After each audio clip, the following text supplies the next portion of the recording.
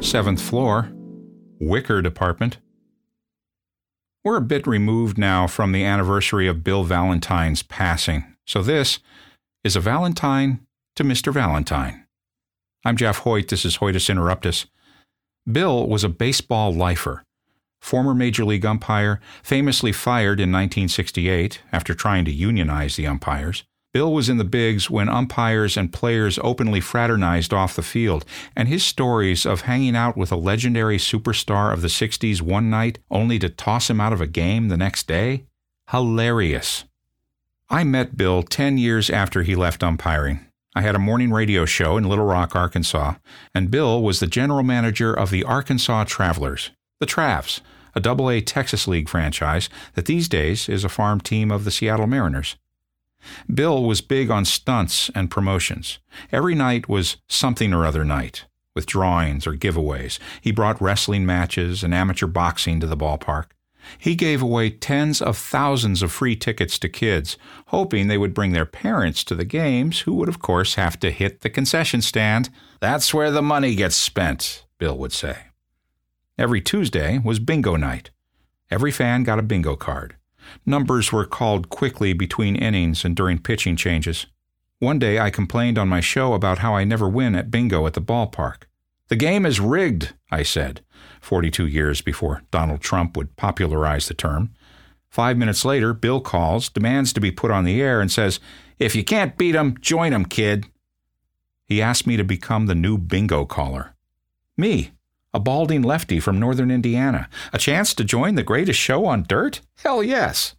I negotiated a 1-year contract, $10 a game, with a special clause for unlimited beer and hot dogs. Before every game, Bill would take me to the prize closet, a treasure trove of the tackiest of knickknacks for our bingo winners. There were folding umbrellas the size of your palm, expanding drink cups, and my personal favorite, a pile of butt-ugly white wicker plant holders in the shape of an elephant. The worse the prize was, the more hotly contested it was among the fans. As we left the prize closet, Bill would always say, "Now don't make fun of this stuff. This is quality merchandise." And I'd say, "Bill, come on, you know me." Then I'd sit at the bingo machine behind the visitors' dugout and present each prize as if it were solid gold. "Lovingly handcrafted in the wilds of Taiwan," I'd say to the crowd. "This keepsake wicker planter is something you can hand down to your kids. But that's as far as it'll go. It has maybe one generation in it, max. G52. The number is G52. Sometimes a fan would yell, "Bingo!" only to have misheard one of the numbers. I'd check his card, the tension would build, and then I'd say, "We do not have a winner. The wicker elephant planter is still in play." The crowd would go wild as the embarrassed fan made the walk of shame back to his seat.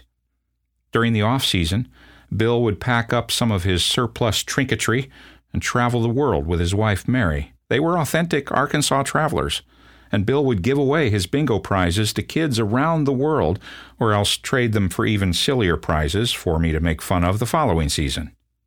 I was Bill's bingo caller for 10 years. Eventually, he had me introduced before each game as the Bingo King. Even got a pay raise, $15 a game, plus beer, hot dogs, and ice cream. Can I negotiate or what? Sometimes on non-bingo nights, Bill would spot me at the ballpark and ask me to go up to the PA booth and introduce whatever minor league entertainer was on tap that night. Like Max Patkin, the clown prince of baseball. You might remember him from the movie Bull Durham. Or I'd introduce Captain Dynamite, who between games of a doubleheader would blow himself out of his coffin of death. There was always a cheesy script to read, and it was the most fun. But that was Bill. He wanted the game to be fun, and he made it fun for everyone around him, most of all the fans. He was part Bill Veeck and all Bill Valentine. And I guarantee you that in windowsills across Europe are treasured white wicker elephant planters that once lived in Bill's prize closet. So to you, Bill Valentine, a tip of the crown from the Bingo King. From an island in the upper left-hand corner of the lower 48, that's Hoytus Interruptus. I'm Jeff Hoyt.